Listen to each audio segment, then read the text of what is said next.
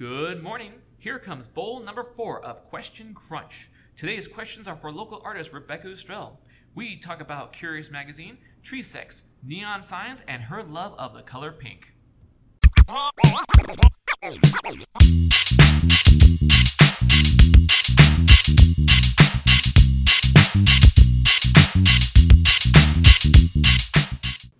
Okay, hey Rebecca. Hey guys, what's up? How's it going? I'm doing great. How are you doing, Jimmy? I'm doing good. It's been a while since I've actually hung out with you. So Rebecca is a good old friend of mine. We've been friends for many years. I was trying to even think of the year, and I don't even want to do the math. Don't do the math. No, the math is about 2009. 2009? 2010. Do you actually have it? Okay, cool. I don't remember. I don't even want to do the math. Almost math 10 years. I'm doing this. When I do an interview, I like to not even think about numbers. Numbers are not fun unless you're trying to prove something. And ever since I met you, I've been a fan of your artwork, and I've been a fan of seeing the evolution of your artwork, of your art style, just evolving and building upon itself and doing new things. It's just amazing. I think one time you did this giant Post-it thing. Yes, I did. So that's I did a big Post-it note portrait of my uncle, and I basically got a photo, made a grid out of it, and just tore some Post-it papers together and laid them out on the floor. And you had to take a photo of it, from high above. And so then I went on a second story, atrium. It's the CAA building in Chad Chafee. Yeah. Went upstairs, took a picture of it, and that was my portrait final. Really pissed off the illustration class. Why did you piss off the illustration class? Well, the teacher was like, whatever materials you want to use for this drawing. Yeah. Obviously isn't a drawing, but I loosely interpreted it because I wanted to do whatever the hell I wanted to do. So it was pissing off the students or the teacher? The students. The students? A couple really liked it. A lot of people were annoyed. What the fuck? It's like, let's go look at the portrait. Field trip upstairs. Okay, now look down. Okay, so is that why they were annoyed? Is because you made them leave the class? Might have been, lethargic students. Cool. No, I'm all for projects that annoy someone at least. If you're not annoying someone, then what are you doing? Exactly. How are you an artist if you're not annoying someone? But I'm a huge fan of your work. One of the things I really love is your line drawings, the drawings where you don't lift the pen at all. It's just a fluid line. So just contour drawing. Yes. Yeah, that's a lot of fun. I started using that technique just from learning it in, drawing 101 or whatever the hell they call it. But I just thought that it was a lot easier to get to know the contours of a body, and I was really into figure drawing at the time. Mm-hmm. So I kind of just adapted that to my style, and I use it now quite a bit, even though it's technically a drawing learning technique for more refined skills. It's a learning technique? Because yes. It looks great. It's all technically, traditionally a learning technique where you're following the contour of something that you're staring at and not lifting your pen so that you really get to know the shape. And these are just considered sketches for your final drawing, but, That's such a weird thing to just call, an actual, really awesome body of art. Oh, yeah, don't worry, that's... Well, if it were in the 18th century, it'd be like, yeah, that's embarrassing. Don't look at that stuff. But nowadays, that's a style a lot of people like. But, so 18th century artist, Pshaw. Yeah, I don't know when it started, but a long time ago. Well, what I really like is you've been now starting, and I don't know when you exactly started it, but your neon art, your neon light art. Do you think that your love of contour art kind of bled into that? Now that you say it. Okay. So the whole neon thing started whenever I first started Curious Magazine, which was a little over a year ago. And I really wanted a neon sign to say Curious because I was just like, man, neon's really hot right now. Everyone has neon stuff. I like neon. It looks cool. I looked up how much it would cost. It was like $100 a letter. I was like, fuck that. Yeah, to get a custom neon sign. Okay. Real neon, bent glass, loaded with neon gas or whatever gases they use. They use a few different gases. And I was like, $100 a letter. Fuck that shit. And then I posted on Instagram. I was like, who wants to buy this for me for my birthday? Ha! No takers. Sure. So I was like, how could I make this? It's looked up some fucking Amazon neon lights. And then a rope light popped up and I 5 meters of rope light. I could write something with that, but how am I going to attach it to something? And then basically I started making letter signs. My first sign was the Curious sign. And the way that the materials work is super similar to just writing. which I've always done. You know, I still keep a handwritten journal. The way I draw is really like the contour style like you're talking about. So it's pretty simple. Basically, it's just like a really slow writing process where you're like, I'll get the rope light, attach it to one part of a grid frame, zip tie it down with clear zip ties all the way through until I get that's pretty cool. The thing that I want. Yeah, I did. Yeah. I was wondering when you said zip tie, I was like, hang on, I didn't see any break to the left. Ooh, clear. All right, cool. Yeah, clear zip ties, you know. So when it's off, it all looks white, and then you turn it on, you can still see the light through it. And anyway, it's awesome. It's just really cool seeing you go from the line drawing to that. And I'm like, oh, that makes sense. Now it's just lights. Yeah. Oh, it's really cool. I actually got a couple of people that have hit me up since I've made letter signs for their businesses. I made one that's like maybe like 6 feet by 3 feet. Wow. For a movie prop because they wanted a neon sign, but obviously it can be a bit pricey. So like, can you make us a faux neon sign? Made one. Saw it in a couple of pictures. It's still in production, but I'm like, it's gonna look really cool. It says Roller World. Okay, cool. I was wondering if you were able to tell us, or if you signed like a form that said you can't tell anything. No, I did not sign a non-disclosure. So okay, cool. It's all free game. I'll tell you all about it. What else do you want to know? But also a local sound studio over here, which they actually told me not to tell anyone. Where but you didn't sign anything. I didn't sign anything. Down the street from here. Well, it used to be down the street from here. They moved. They're doing the honor system form? Yeah, right. They're like, oh, we're thinking about getting new artwork for our studio, so I'm going to be visiting soon and making some just whatever I want, basically. Awesome. So I'm probably going to do something like one of my contour drawings, naturally. Cool. Something I like to do. Maybe a portrait. A portrait of the person or just like a random person? No, like, you know, I'm like, what would I like if I was some musician recording in a studio? Gotcha, it's like a chick, probably. Chicks, man. Well, just I was thinking like... Real inspirational. You said you do whatever you want. I'm like, all right, cool. The president, Zachary Taylor. That's who you're going to pick. That'd be great, right? But, you know, it's business, so you don't want to be a troll immediately. Too much of a troll. Yeah, too much of a troll too soon. No. Right. I'm like, I'm still getting to be known. Gotta consult with them, see what they like. Yeah, but... wait till you get really into them, that you get to be weird and be like, oh, you wanted Alex Trebek, right? Could you fucking imagine Alex Trebek neon sign? Look, it changes colors. Well, it throbs. I never wanted an Alex Trebek neon sign, but I kind of want it now. Might have to make that. Thank God for Photoshop. What do you? And another kind of artwork that you do a lot is very busy artwork. A lot of stuff like your pieces, your nature pieces are amazing. And it's just a lot of plants throughout the whole piece, and it's just very visually stimulating. Which one do you prefer to do? The busy artwork or the one with just a lot of free open space? I feel way more accomplished with myself when I can do like the really layered, lush pieces that you're talking about, like the illustrations. I think it's just a little more fulfilling because there's more problems to solve, and I'm kind of that kind of person. I'll make work for myself. Be like, okay, I really want to see this image of, you know, a woman bent over, and then there's like some bunnies over here, but there's also this tree coming in, and how am I going to make that happen? So I'll kind of like in my mind make like a collage of it. Like I'll have several images as reference I'll print out. So I'll be like, there's the woman, there's the animals, the foliage. Then I'll pencil it out, you know, and then kind of decide what layers over what. And once it's finished, I just feel like, oh, this is what like people must feel like when they finish a painting. You know what I mean? Like, because with the line drawings, I think that I have a lot more broad audience. Like more people can relate to it, more people like it, compared to the more layered pieces where it's really niche. But then I like feel like I appreciate those fans a little more. I'm like, you get it, you get it, you appreciate my hard work. But I know it's kind of like a maybe arbitrary reason why I like those pieces more. But I just feel like more accomplished personally because it's harder to do. No, and not only that, but just the color in itself, like all that layered color. Like I really enjoy art for all the colors of it. So it's really limited when I just do the black and white stuff. Oh, I think I can get that. I understand appreciating the ones that, like if I do a pop culture reference and I do a really specific pop culture reference that only maybe 2 people in the world are going to get it, and when I see them laugh, I'm like, ha, you got it.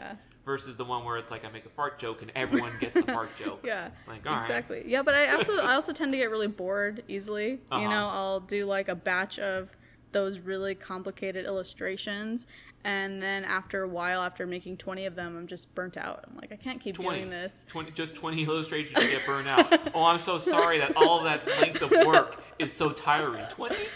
Yeah. Like, I thought you were gonna be like, I thought when you said I get bored, you're gonna be like, oh yeah, in mid drawing, I'll get bored and I'll start drawing. But 20 is a good number to take a break. Well, I just feel like, I don't know. I get mad at myself when I can't stick to something. After 20. Like because that's actually where the Curious name came from, which we'll hit on. But oh, I'm looking forward to that. My first body, like one of my first bodies of illustrations, I titled Curious Pleasures. Mm-hmm. And that was about 20 pieces, and I turned some of them into tapestries. Like I printed them out on tapestries because I wanted them to be larger. And that show just took it out of me. I was like, okay, that was a lot of work. Framing was expensive. Yeah. Getting these things printed on tapestries and then hanging them in this gallery, I was just like, oh my god. And then not only that, but like almost none of them sold. So I was like, like I get it. Not everyone is in the market for a $300 illustration by someone that just happened to make these drawings. I'm not a known artist. Yada yada. I didn't make any prints because I just was like, that's more money. I'm not going to make prints. You know what I mean? So I kind of just ended up switching over into like doing more of the contour work because it was a little more relaxing and less pressure, I think, because I wasn't preparing for a show. And then like I started doing the magazine too because I got so burnt out and couldn't think of anything else to draw. Literally, I was like, I have no fucking idea what to do anymore. So I'm just going to talk to my friends and talk to them about their artwork. So that brings us to Curious Publishing. Yes. And that's where the name came from, was Curious Pleasures? Yes. Or did you just like go, I'm just going to use this name again because it's fun? Well, it was already on my mind. I was spending quite a few months preparing for Curious Pleasures. But I chose the word curious for the Curious Pleasures title because I thought that it just kind of encompassed like, oh, that's strange. Like, what's going on here? Like, I need to know more. Like, I need to know more. Gotcha. You stare at it, more happens. It's not really... Kills cats. Right? There's no end. There's no beginning. It's fluid. And I had already had this idea for making art books of my own work because I'm just a collector of art books and fine art magazines, and I really like the printed aspect of things, different print styles. And I just, whenever I finally was coming back to that idea that was on, the drawing board, I was like, Curious is a good name for a magazine. And I kind of just ran it by a couple people. Like, yeah, it sounds pretty good. I got a couple people thinking, like, it kind of sounds like a porno. I was like, perfect. I think a lot of the best things sound like porn. It could easily be a porno. Right? I'm like... Well, because, like, the comic shop in Rancho, Four Color Fantasies. Oh, yeah. Every time I tell people that, they're like, what? Like, fantasies? I'm like, it's a term for comics. Come on. Just... No, come on. Like what? What other fantasies lurk behind this door? My fantasies are only 5 color. 4 is two less. 1 color, 2 less. Oh my goodness. So you have a lot of really cool themes for your books. I want to know your process of making a book. Where does the theme come from? Okay, so that is kind of just whatever the hell's on my mind. Okay. To be totally honest, the first issue, Millennial Pink, was a trending term for like the pink color that's really popular at right now, which is basically like a baby pink. Okay. And it's a lot of different shades of baby pink, and I was curious about it, Googled it, and found out that there's like this strong relation to this other shade of pink called Baker Miller pink, and that was a type of pink that they used to paint some prisons as a psychological experiment to calm prisoners. And it showed some effectiveness, but not that many tests were done. Actually, one of the facilities was in San Bernardino. I think it was in the 60s. Is it still open? No. Okay. It's not that color anymore, but you can Google Baker Miller pink and see the pink cells. And I was just like, it would make sense that like all the stressed out millennials that are just like, bombarded with all this shit would like gravitate towards like soothing things. So I kind of wrote a little short call to artists about that, encompassing those both of those ideas that I had, and put out the call on Instagram, on a brand new profile that had no followers, and I actually got some people sending in artwork for it. So I was like, cool. And then the next issue, I had a list of ideas. You know, when you come up with your first idea, you're like, I can do way better than that. So I made a list and just kind of went off of whatever else sounded good and also different enough.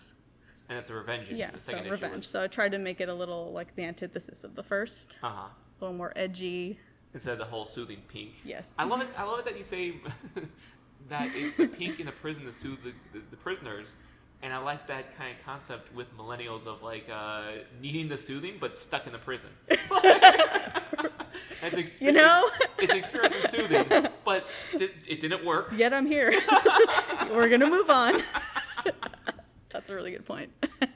And then the third one, I can never pronounce that word. Biophilia? That's it. Yeah. Or at least like whenever I look at it, I always want to put the biblio. Bibliophile. Yeah. Right. And I'm like, it's not, Jimmy, come on. Yeah. Come on. So biophilia, it's, a scientific term, but it also was a Bjork album. So that's why I knew the term. Naturally. That's why I knew the term. That's how everyone knows the term, right? It was that Bjork album, right? So everyone listening to this like, oh yeah, my favorite jam. Revenge. So Millennial Pink was kind of a summertime issue, summer, fall. Revenge was fall, winter, and then Biophilia. I wanted it to be seasonal because like that would make sense, right? So it was like greenery, spring. But what is something way more interesting sounding than like the springtime issue? I thought that was lame. So Biophilia. And also, I think it's really important when choosing a theme that you're attracting a different part of someone's mind and attracting artists maybe you don't already know. Because a lot of the artists and people that I know are all one type of art. They tend to be.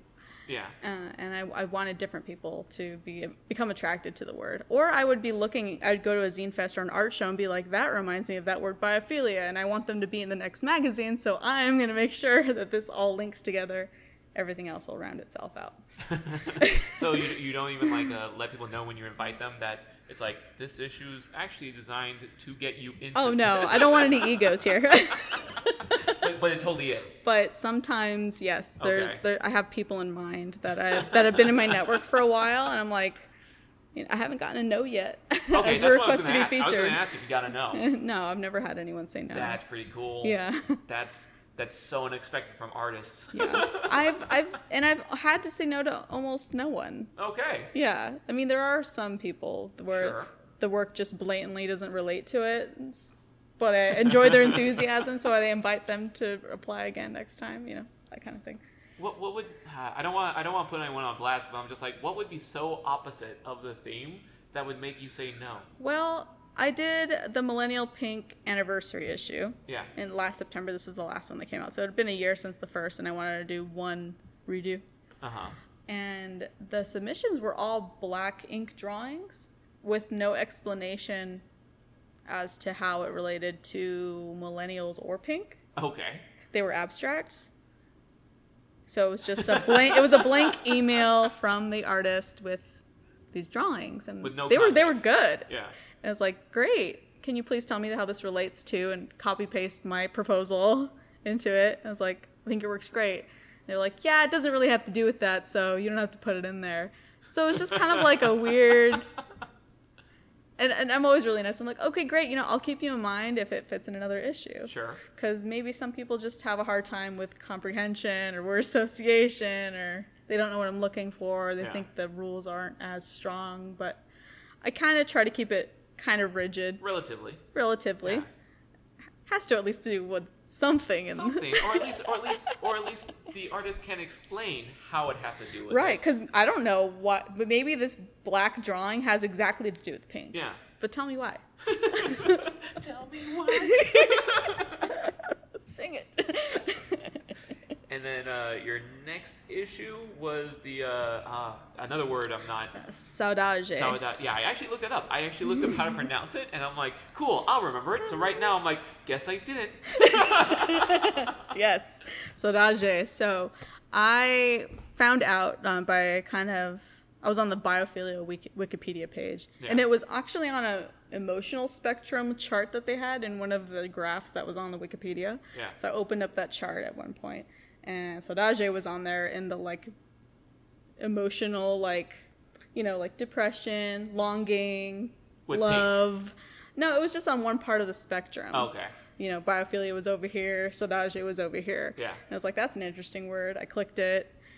It has more of a meaning in the Portuguese language. I'm not Portuguese. I don't have any relation to the Portuguese. But I just thought it was really interesting that, these words that have a different, more exact meaning in another language. That was pretty mysterious to me. And I thought it kind of encompassed the whole idea of curious. Like, mysterious, want to know more, relatable. Also, I know a lot of art can relate to a deep feeling of longing or nostalgia, which is the meaning of Saudade. And I just kind of took a risk, I think, because it was such I think 90% or more of the people that applied for that issue had no idea what it meant until I told them. Did they not Google it? Well, it wasn't something that had ever occurred to them. Okay. Until they saw it on my Instagram page or my website, Well, because I remember when it showed up on your Instagram, I Googled it, and I'm like, that's a good word. That's an awesome word. There's a lot of moments where you feel that, where that feeling of longing, nostalgia. When I saw those words together, I'm like, ugh. Yeah. Like, whenever I think of, like, Saturday morning cartoons, and I'm just like... You feel Saudade when you're longing for that moment, when you're enjoying those Saturday morning cartoons. Well, because, like, I will talk to my nephew or whatnot. I was like, hey, so you watch cartoons on Saturday? And my brother's like, they don't have cartoons on Saturday anymore. I'm like, why? Wait, they don't? They don't. That's what I've been told. Oh my god. Well, in the universe of streaming services, why would no Batman Beyond? No Batman Beyond. Fuck. Yeah. I mean, okay, so... No Hysteria? Which so what was that on? I'm glad you say Hysteria, because no one knows about that cartoon. Whenever I bring it up, no one knows. You know why I knew about it? Why because do you know about it? we were why I remember it. Okay. We were watching Hysteria, having, toast in the morning. Yeah. And we were about to move to Hesperia. And I was Okay. like, why does it sound just like this show, Mom? She's just like, shut up. No, I'm just kidding. That's what she said. But that's why I remember it. But I remember the show, too. But you kind of feel like that melancholic longing when you think about Hysteria? Yeah. And it's kind of, it's almost like a weird Saudade and also Mandela effect thing going on. You're like, did that exist? And then you look it up and there's not that much stuff about it online. You're like, maybe I made it up. Well, no, I actually learned a lot from Hysteria. Even like I will always remember. I don't remember the actual lyrics, but I remember. 7 years ago. I remember Teddy Roosevelt. He had a thing of Bond Busters, I think. Yeah. Was where was it Bond Busters? Yeah, It was Bond he was Busters. busting banks, like the Yes. big banks. No, it was awesome. Hysteria was great. And I Yeah. remember in junior high, I got in an argument with someone about Stalin, and the guy was like, and someone Naturally. yeah, right. And someone next to us was like, "Oh, I'm sorry, but we don't know much about Stalin." And my friend was like, "Oh, all of this knowledge is from Hysteria." I was like, "Mine too." You just never know what you're gonna. Just the way they delivered historical facts was a lot more interesting to me than any other way I ever got Correct. it. Correct. They did their job. I feel like a lot of cartoons back then did, and that's what I was telling people that what I love about cartoons then is that they didn't try to speak like kids. They were teaching kids how to speak. And Exactly. I feel like, and I have Saudade. Saudade. I feel that about that. Yes. I totally agree. And that's the thing too, is like that subject sparks a lot of different really specific things in people. And I think that's why that issue was so successful. People had really specific aha moments when they were reading the description and made new bodies that worked for it, which didn't really happen with the other issues. People were submitting stuff they already had, but this is when I started to get submissions where like, oh yeah, I really relate to this. I created this work for this issue. Well, you get passionate because it's it's a word for an emotion we didn't know we all had. Right. You can have nostalgia, but it's when you put longing to it. I'm like, yeah, there's a lot of shit I miss. Saudade, where have you been all my past? And then the issue after that is the anniversary issue, and that was a bunch of recurring stuff, or you had some new stuff? So I refeatured artists, some select artists from the first issue. Back then in the first issue, I did more of a art montage and not much interviews or written pieces. Mm-hmm. So I wanted to get real interviews with some of the artists, like Stephen Lawrence, who's on the back cover of the issue, was a collage artist, mixed media. But I also got a lot of brand new artists that I found or submitted to the magazine. So by this time, it was, the 5th issue, which just happened, and I'm really getting more into the swing of things, like how ahead of time should I put out a call for art, what's my page count, how many different artists do I want. I already kind of had this down and had a game plan, so I pretty much already knew half of the magazine before I put the call to artists out there. I knew what I wanted, so it was a little easier. Now, how did that feel coming back to a theme you already did, but now with a more knowledge in how to build a magazine? Well, it just made me like embarrassed for my past self. I was like, this old magazine looks like shit. You know what I mean? Like, at the time when it, a year ago, I was like, this is great. I can't believe I accomplished this. It looks so great. But, I'm kind of hard on myself. But it also just felt different. I was just like, wow, I can't believe how much more content I have. This is like 3 times the length of the last one. I changed the binding style to perfect binding, which was a big step, finding a print house that can do it for a low cost. So there's a lot of things that go into it. It's like I learned how to design more efficiently. I found a print shop that had the ability to print the way I wanted to look more efficiently as well and look nicer, more professional, but also I had to deal with a way higher volume of submissions. So around this time I felt actually accomplished, whereas before it was very like DIY. I'm a startup. Nice. Don't judge me. This is still my first magazine, but by the second year I was like, yeah, this is Curious Magazine. Let's do this. I think that's there needs to be a little bit of embarrassment for growth. Exactly. You have to be a little judgmental. Yeah. Try not to be too judgmental, but sure. But I think it's a good sign when you look back at your older pieces of work and be like, I sucked. That's okay. I think that totally should be a thing. That's the only way you're going to know that you've grown as a person. And another reason why I think the publishing kind of took place for a little while for my own illustrations is I just try harder when other people's work is on the line. They're counting on the issue to come out. They've already told their friends about it. I've already posted about it. I've set a launch date. Like, it has to happen, and it has to look good. There's always little hiccups, though. Artists not totally liking the way their feature came out or expecting it to be different, or maybe there was some typos I didn't catch because we're still, I have a couple of guest editors, but we're all students or, dropouts. And it can be hard to catch everything, especially whenever you're 100% volunteer staff. I don't even pay myself. I just basically have any proceeds I've made in the bank to eventually pay myself from it. But in the meantime, it's my printing costs and my event costs. I feel like most independent published stuff is just for printing and... You're like, do you want this to happen again? Okay, pay the small fee to have the art, and we'll make it happen again. I warn a lot. Most people are totally for that. Sure. I warn a lot of artists that I want to work with. I'm like, hey, just a heads up.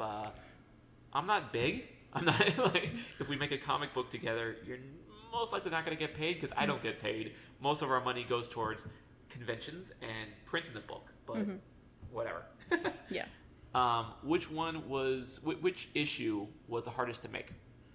Hardest to make? This is a good question. I did think about it for a little while. I would say Revenge was the hardest. It was so hard to get anyone to submit on that topic. It was too controversial for my group of people, like, early 20s to 30s, around the time where it came out. Even now, it's just very, like, I don't know how to describe it. People don't really like attack words or, like,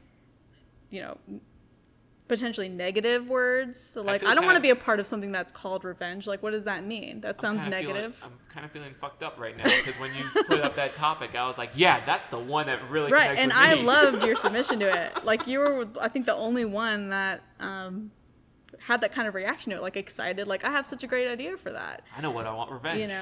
And a lot of the submissions that I got were really subdued, soft versions of revenge, which were really surprising, like very emotional, coming from a dark place. And I expected people to be a little more playful with it because the whole theme kind of came from, like, the Kill Bill movies, which I'm a huge fan of. And I was like, revenge, that's a great plot for anything. Like, there's going to be a ton of stuff about that. Like, and I had just recently rewatched it for the 20th time, so it was fresh on my mind also. Love the color that you chose for the cover. Yellow. Yeah. Yellow and red. And then I also used Quentin Tarantino inspired font styles on the cover, and throughout the book was homages to his titles and his font work and that kind of thing, which was totally lost on most people, but I know it's there. You know it's there. Yeah, it was. I really think every time I look interesting. at that cover, I hear the sound. Yeah. So that one was the most difficult because even now, or whenever I think about when I was putting it together and then it went to print, I felt like it wasn't what I thought it would be, which it was kind of a disappointing and also confusing. And I was afraid that, it was only my second issue and I'm already losing interest is kind of how I felt about it. Oh, no. Yeah. And it was the only issue that I didn't get printed twice. I usually would do like 2 batches of 50 in the beginning whenever I was printing the magazine. And that one, I think I barely sold the last copy like a month ago. So, so it's more of like it's hard to see that issue as like a huge success. Even though to me it was probably one of the most exciting design-wise. Yeah. It was one of my like little passion projects I snuck in. Like I still love you. I think it looks great. I'm not, being biased because that's my one issue that I had pieces for every issue that I wanted to give you, or at least I had ideas for pieces, but I always I miss a deadline and I'm like, hell. Well, we can just make a separate book of your stuff. That's fine. I am a book publishing company. Yeah, the next issue is psychedelic, right? Yes, so And psychedelia. Psychedelia. And that deadline was or is The end of this month. the end of this month. You'll okay, make it. Okay, all right. So it's end of November? Yeah. Okay, cool. Because I got other artists that also want to submit to this. Yes, So, and this issue's had great reach so far. There's so many exciting different takes on psychedelia. You have like the old school like 60s, 70s take, but also just like trippy shit that people like right now. Yeah. And I love it. I remember when someone asked me, because I always tell people that the only reason why I don't do psychedelic drugs is because I get motion sick real easily, where I can't watch the movie Gravity without throwing up, so I can't do psychedelics. There you go. Not that this book is about that. Not that the book is about that, but that's the first Although thing that my I mind also goes get to. motion sickness really easily, Yeah. and I did do psychedelics, and it's not the same type Yeah? of motion. It's just visual. Well, that's my problem. Yeah, well, I don't know. I watch movies that are spinning. But then again, I made sure I was laying down most of the time, so That's that's so- probably why I didn't get sick. But I feel like for me, just a lot like- of it is visual. That's like true, if though. I see something that's moving, I'll get sick. Well, don't. Okay, Yeah. maybe not then. Because like I've had Maybe not friends for that are you. like, oh, you'll see the walls ripple. I'm like, yeah, that's I'm gonna throw up right now. Just you Yeah. telling me about that. Yes. So it was probably really early summer this year is when I first did psychedelics. So that's kind of why it was on my mind. It was like, that's relatable. People are doing mushrooms now. Yeah. There's a ton of new books about it. There's tons of podcasts about it. Yeah. Vice covers it. People are going to relate to it. So, and then I'll also just like psychedelic poster art. Sure. So, I mean, Why not? A lot of anime Disney is psychedelic. Come on. oh yeah. Hello. And there's no bigger Disney fan than me. Yeah, right? Right when you were doing the Revenge book, I'm sure Revenge was all about Disney. What you don't know is that there's 101 pages. I don't fucking know. Revenge is a I'm pretty sure 101 Dalmatians is a revenge plot. You can figure that out. Yeah. I can analyze that. What book was your favorite to work on? My favorite, definitely the Millennial Pink revamp. Uh-huh. I'm obsessed with that color. Who doesn't love to stare at pink all day? I don't know. Sure. I love it. Two, I was starting to get to the swing of things, like I said, and I felt so proud of myself when it was done because it really has like the substantial like writing and visual balance in it that it felt like a legit publication to me for the first time. And nothing was printed out pixelated or anything like that, which Woo. almost every single book that I've done has had one kind of mishap Yeah. where I'm like that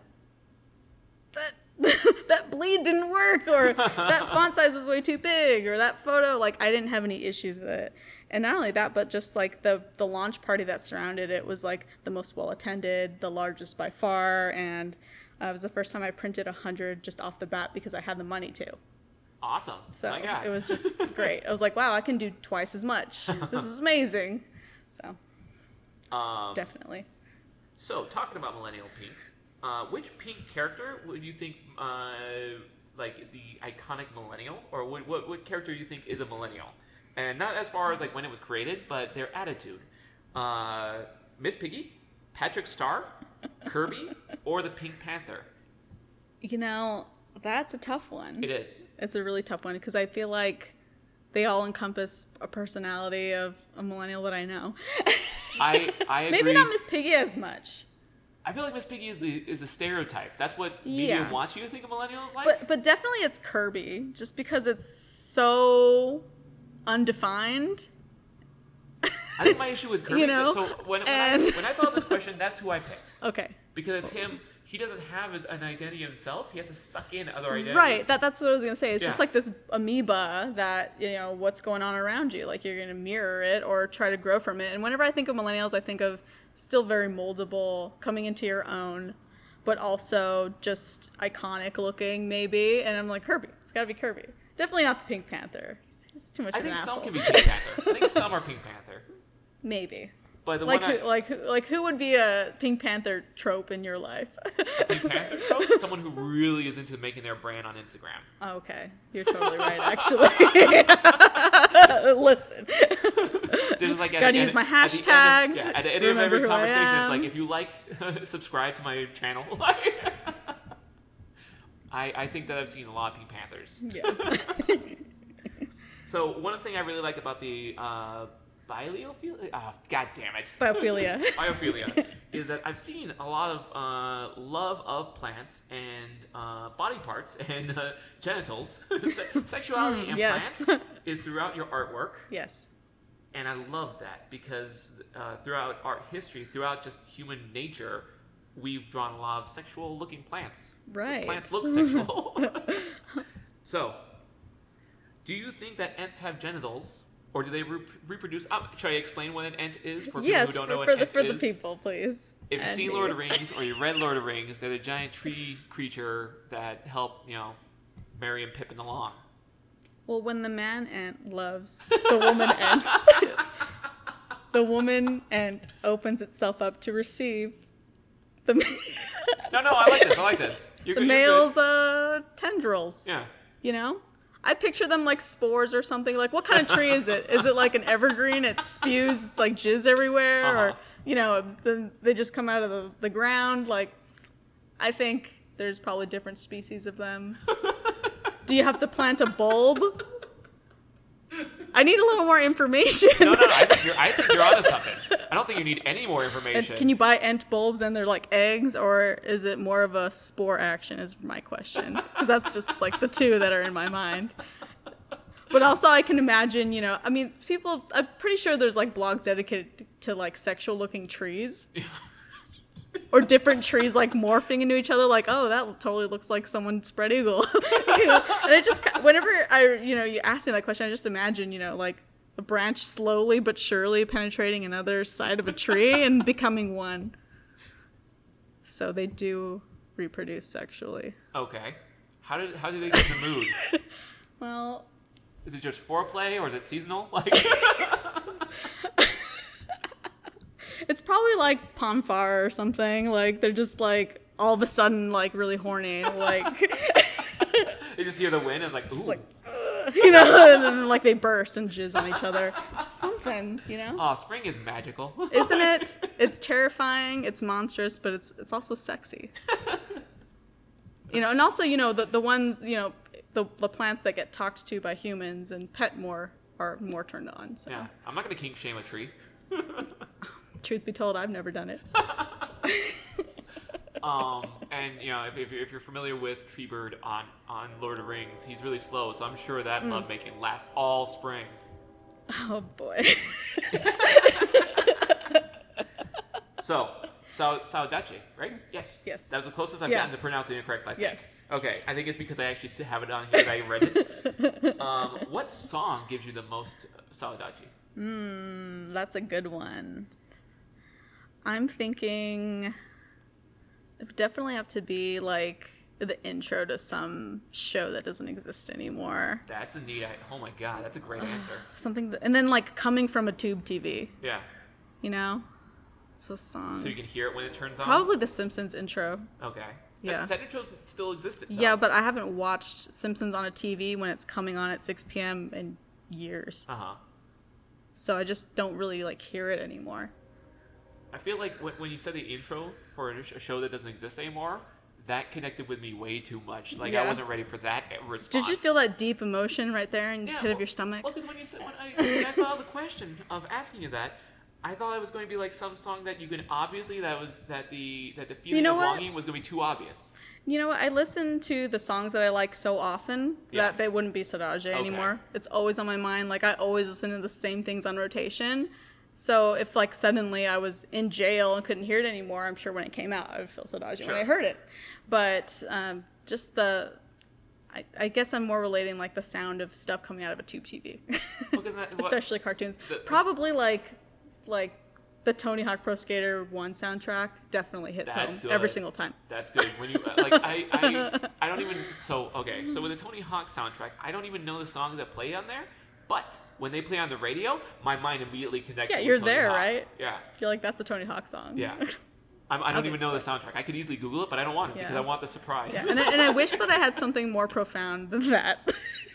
For me, I feel like when you said TV show, the first thing that my mind went to is that sound from Family Matters. Oh yeah. Yeah. Like that really did it for me. That was insane. Mm-hmm. Cool. So as an artist, I have a question for you. What? And this is we're in November. What color are you most thankful for? Pink. Clearly. Yeah. I'm so thankful for it. It gave me the idea for my first publication, and now it's actually like one of the like iconic colors we use in our merch. So it's just kind of become an identity with Curious is pink, and then close second red. It's complement. Yeah. Also, I just love pink. Like, pink is a good color. I'm not gonna judge. I'm not gonna judge pink. I like pink. Yeah. What about you? What color am I looking? Yeah. So two colors that always come in my mind are chartreuse and periwinkle. Oh, chartreuse. Chartreuse used to be my pink for years. It's always going to be my pink. Oh, I like your pink, Jimmy. No, I love chartreuse. I think my sister asked me, she's like, what's your favorite color? And I said chartreuse. She's like, really? And I'm like, do you want me to go down the history? Because I'll tell you the history if you don't believe me. You're like, when I get my taxes done at H&R Block, woo! Why do you think I watch Hulu? Come on. Come on. And whenever I tell people about, like, I'm like, oh, I love chartreuse. I love that color. And they're like, oh, well, that's not chartreuse. Chartreuse is more yellow. I was like, actually. Actually. Chartreuse was originally more yellow, but ever since, like, computers came into play and they actually can tell you what is 50% green and 50% yellow, now chartreuse is the middle ground between green and yellow. Booyah. Booyah. My friend Elliot, actually, he did for his YouTube show, he had a taste test of a bunch of chartreuses. And it went from yellow, it went from the really yellowish green to more of a green color. And I'm like, oh, really? Because I knew it existed in the color spectrum, but I didn't know it actually existed in alcohol too. Like it goes from yellow to green. Right. And I thought that was strange. I didn't expect that. So where can we get Curious Publishing? Well, first place that I recommend is getting the publication at a release party. Our release parties do rotate from place to place, but we've been doing it at Daw Center for the Arts. We've done it at Graber Olive House, basically anywhere near the foothills, and we're trying to expand into the IE. So if you follow our Instagram, every quarter when the publication comes out, we have a release party, and that's where you can view the artist's work, that's actually in the book, enjoy free beer and wine, bands, buy art, etc. We also have it online and in a few stores now, so Skylight Books in LA, next to Fred 62 in Silver Lake. Oh, nice. We have it at Eightfold Coffee. It's a shelf by Folding Days LA. It's an independent publication project. They have our Biophilia and our Saudade issues there. And also more into the IE at Redlands at the Artlands Gallery. And that's on Vine. It's in both Shop Called Quest in Redlands and Claremont, and it's also in La Mujeres Studio in Riverside. And now Vital Gifts Exchange Pomona. It's a gift shop that also has one-of-a-kind art pieces and stuff like that. That's pretty rad. Yeah. Where's it in Pomona? It just opened. It's next to Café con Libros. Okay. By the same street that the Glass House is on. Nice. I haven't been in Pomona in a while. Yeah. It's on the up and up. I go there quite often. Where would we get it online? Online, curiouspublishing.org. We're nonprofit, hence the .org, in the shop section, or right on the landing page. You can actually subscribe and get basically a free copy for the year if you subscribe. At the openings, at the book open, is that a book openings? The book party, the release party. That's it. The release party is a word that you used just a few seconds ago. At the release party, I know I've been to a release party that you've done, and there's a lot of people that have their own little like booths set up for their artwork. Is it just people that are in the book that have? No. Okay. It's actually not all the people that are in the book can make it. I invite those artists that are in the book, but also just anyone that wants to showcase their art. I invite any mediums. There's potters, painters, zinester people, or as you used to like to say, zine, zine people. Any mediums really. And now that our release parties are getting bigger, we actually usually have about 30 vendors at any given time. When was the last time I told you zine? Maybe the first issue I did. Okay. You're like, what is a zine anyway? Okay. It's like, oh, it's short for magazine. You're like, wow, I feel like an idiot. I'll never say that again. Yeah, but I feel, because I have said it. I have said it numerous times, and when you just said it right now, I was like, how would you know that I mispronounce it way too often? You still do to this day? to this day. Like I said Jimmy. zine, and someone's like, zine? Don't you mean zine? I'm like, I guess so. That makes sense. No, just be like, I saw the zines. That's what I do when people... No, I just wanted to say it in like a really nice German accent. It was like, oh, look at the zine.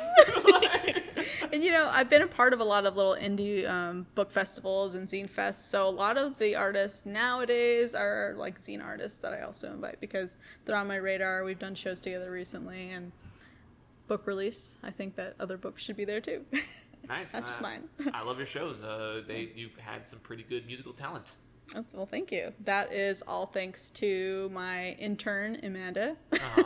She's done like a music festival locally. She does art installations with her group, which is Consumption Collab. They do like clothing exchanges, and they always have a musical act. And she's been helping me for the last 2 issues and getting great musical acts, honestly. I'm always blown away. I'm like, great.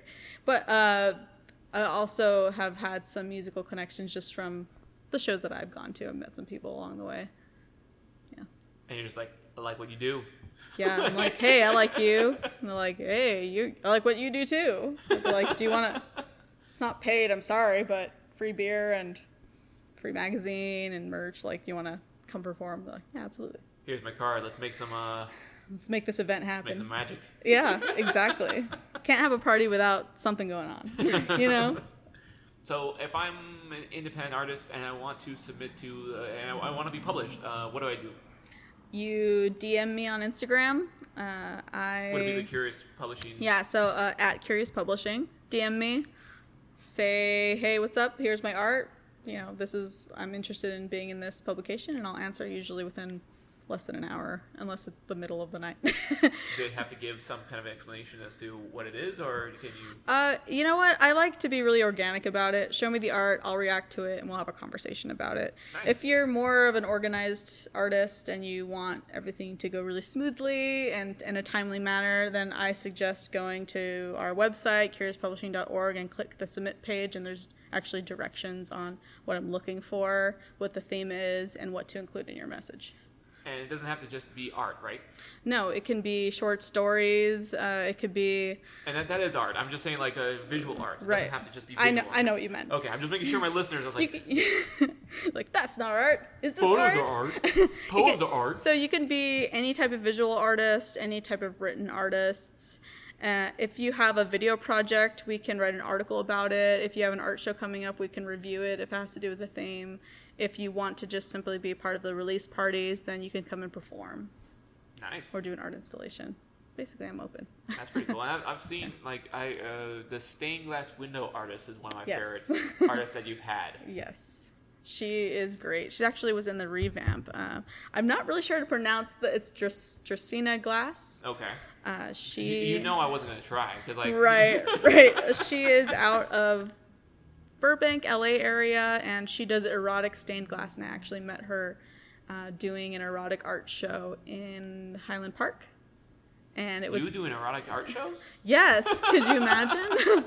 So I displayed 10 different drawings. Every single artist that was there was an erotic artist, and I just loved her stuff so much. And we ended up talking for hours that night, and whenever I did the Millennial Pink issue, I wanted a way to fit her in, and she had some pieces that had a lot of pink in them, so I was like, this pink issue, let's get you in this issue. And come on, pink. I ended up buying the piece that's in the first magazine of the man with like a pink tutu on. Yeah. It's great. Which is it's the one where it's just the shot of the pink tutu and his butt, right? Yeah, it's like him from behind standing up, and he's really buff, and he has garter belts on and a pink tutu. Yeah. Super hot. It's an awesome piece. Like I remember seeing her pieces and being like, oh man, I never thought to myself I need to own stained glass, but now I kind of do. Now you know. I thought it's funny because like I'm thinking of all the art that you've been talking about, tapestries and stained glass windows. I'm just like, I always thought they existed in castles and churches, but right. Why not your bedroom? Your bedroom could be your castle, Jimmy. Your bed can be your altar. Okay, well, it's just getting weird. One tapestry that you did is of me. Yes, and it I is. thought to myself, I'm like, should I get that one? Because that would be weird to have it just hanging on the wall and be like, I have it. It's still. I actually have two. You have two. No, it's not. It's not. I have marketable. the front side and the back side. So that was really fun. We did a live life drawing session of Jimmy. Yeah. And I was debating on whether or not I mentioned it, but we got on the subject. Why not? Yeah. I haven't been able to find anywhere that would let me show it. Okay. When I did the Curious Pleasures show, they knew I was an erotic artist. I have a lot of full frontal vulvas drawn in nature, and your pieces were going to be displayed in it. And whenever I hung them, the curator asked me to take them down. And I was so pissed off about it. I was like, so you're okay with labia, hairy labia, boobs, that's fine. But like a man's genitals, he was just like, it's like hairy. It's just too visceral, I think, for the old ladies that come here. It's like, so you're afraid that the ladies will think that the penis is too in your face. Okay. I guess next time I'll tell you that there's penises and vulvas. So it was the first time I ever felt really censored. It was even more of a like motivation for what I was doing. It was just like, I would never censor someone like that. Yeah, let me see your penis. Let me see your vaginas, but not your penises. You know what I mean? So that's why it hasn't sold. She just doesn't want to. It was actually my last big show. It was a little over a year ago. She doesn't want to just have a pile of fainted old ladies at the tapestry. That's an art installation itself. I mean. So they're still just nicely wrapped up in my room, and I do plan on showing them if I ever get invited to another erotic art show. Uh-huh. The one that I did was outdoor, and the tapestry's on white, so I didn't want to put it up because there was a lot of dirt around. Sure. I feel like I gotta apologize. Why? Because I feel kind of responsible. I'm just like, no. I'm sorry that my... No, I did... No. It's not acceptable in the art society. No, I thank you for your penis, because it showed me. It showed you the light? It showed me why I need to be able to have a platform for people to not be censored on. You know what I mean? Like, I guess, like, me telling people that it's not fitting for the magazine is kind of a form of censorship. Like, I don't take anyone, but I would never be like, oh, that's a pink drawing of a penis, I'm not putting it in there. Yeah. It's totally insane to me. So, don't apologize for your penis that was too hairy. Too much hair. And I guess the way I drew it, was like pink and blue lines. It was a little too playful for their taste. I think one of them is like a banana on your lap. Yep. Yeah, that's what I got printed out. Your backside, and then there's one with a banana on your lap. So I think that they did say that I could put the backside one up because I wanted to do both, and I was like, no, they're a dipstick. They go together. It's one or the other. Okay? Yeah. You can't just choose the back. Yeah, come on. You can't take my back without taking my front. There's one person who's like a huge fan of mine who is probably going to hear this. No, I don't have a fan like that. But I'd like to think that one fan is going to be like, I need those tapestries now. I like being this close to the train. Are we picking up the train? Yeah. Cool. It just makes it spookier.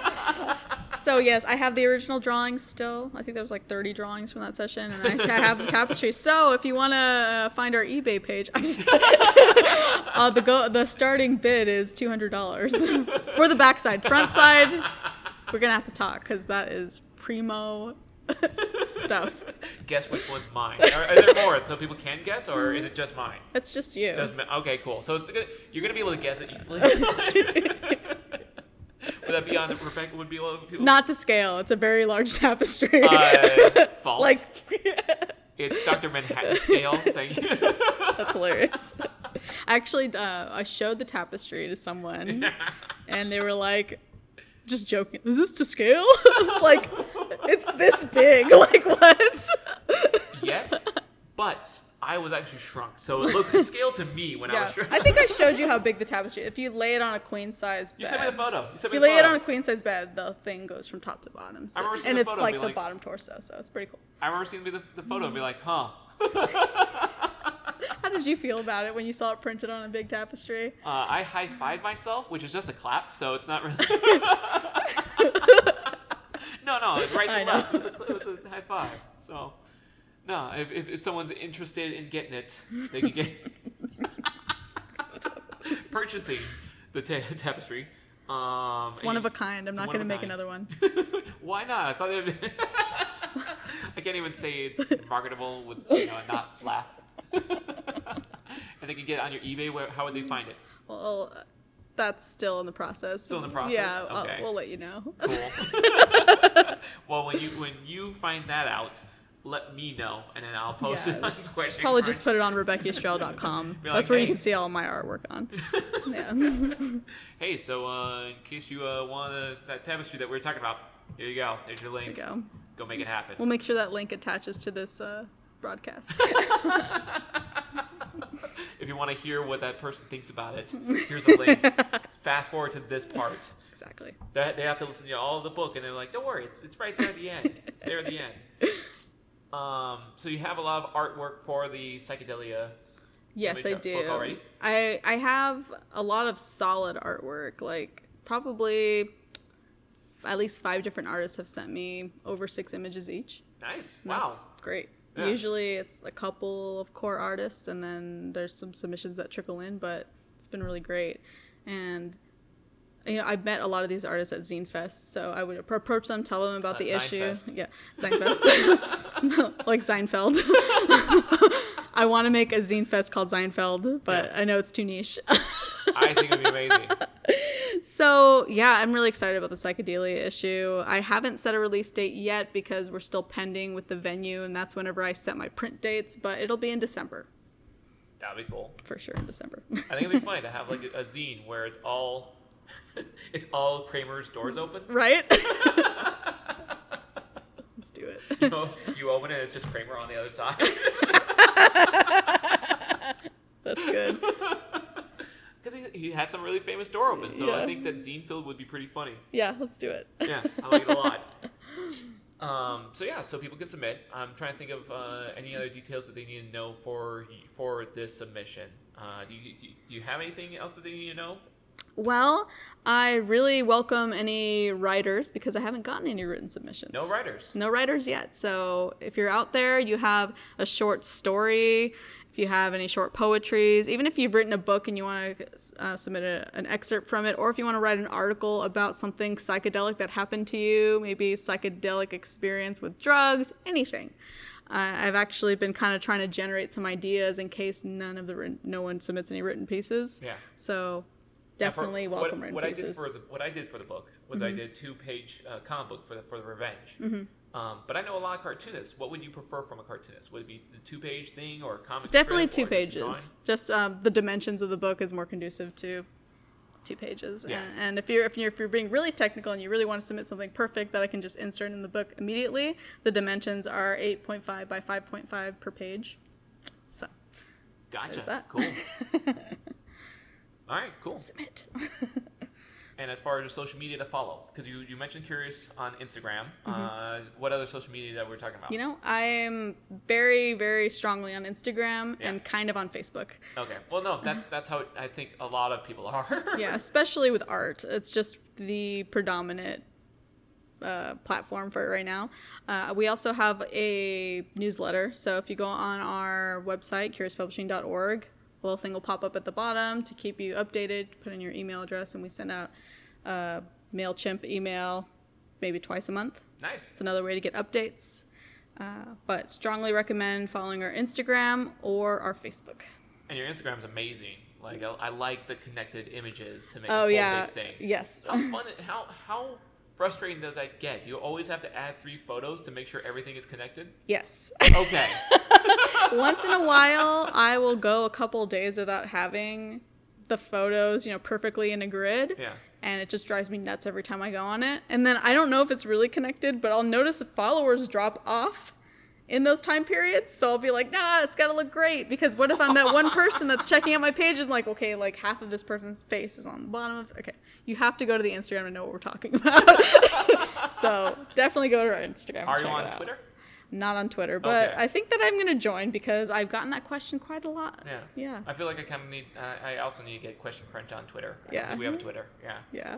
Yeah. That needs to be on there. Yeah.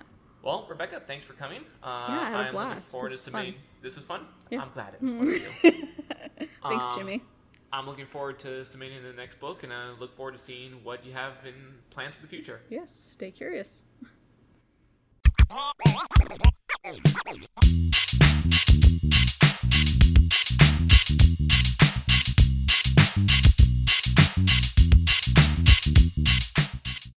Way more dick questions? Oh, I apologize for not having way more dick questions.